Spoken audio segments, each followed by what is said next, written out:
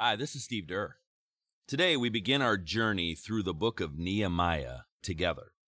But I wanted to start us off by giving some initial thoughts and basic background to help us better understand the story of Nehemiah. And we're going to begin with the actual reading tomorrow. And so why go through the book of Nehemiah? Why choose Nehemiah? Well, first of all, Nehemiah is a historical book found in the Old Testament in the Bible.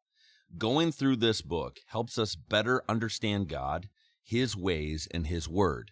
And so that's worth it in and of itself. But also, Nehemiah is an intriguing story of a man driven to accomplish a God-given vision in the midst of fear, adversity, and challenges. It's a story that inspires us to join God in being an influence and pursuing His purposes in our lives. And so I think it would be helpful for us to give a little backdrop to Nehemiah's story, just to kind of set the stage for our reading tomorrow.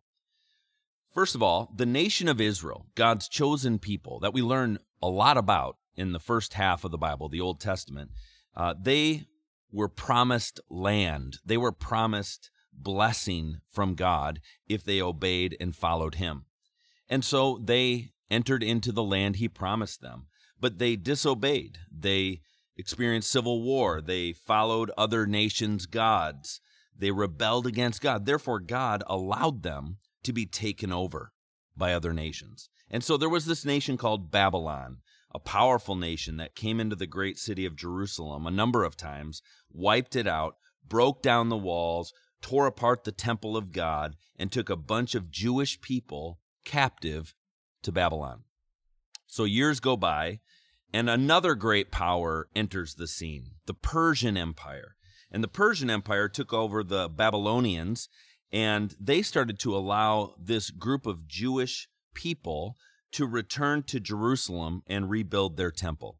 And so we read about this journey and part of this story in the book right before Nehemiah, a book called Ezra.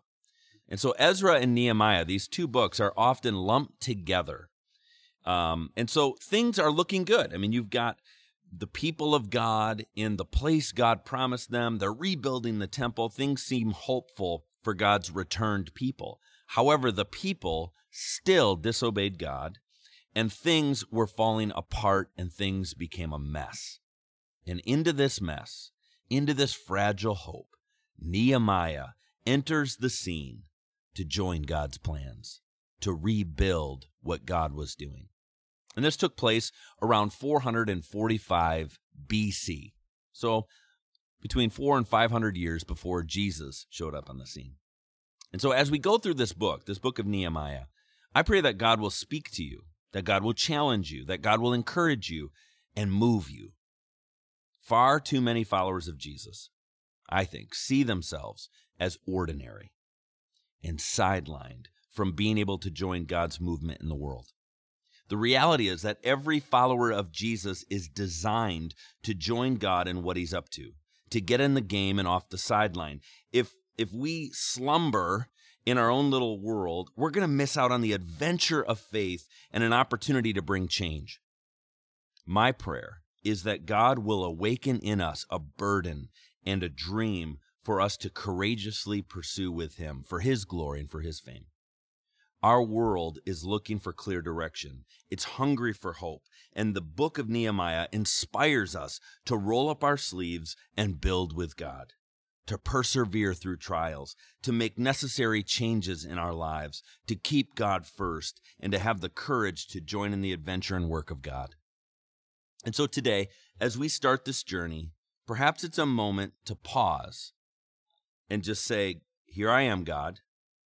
My life is yours. What is it that you want to do, and how can I join in?" Let me just say that again. Here I am, God. My life is yours. What is it that you want to do, and how can I join in? I love that. Here I am, God. Whatever you ask me to do, the answer is yes, even before you ask it. And so the question is, are you ready for this adventure? Let's join God's work as we build with God through Nehemiah. And so today, what has God been saying to you? And what will be your response? I'm excited to be on this journey with you and look forward to seeing what's going to take place as a result. Let's pray. God, today we just thank you again for being a God who loves us, a God that's deeply interested in us, a God who is deeply interested and passionate about the world around us.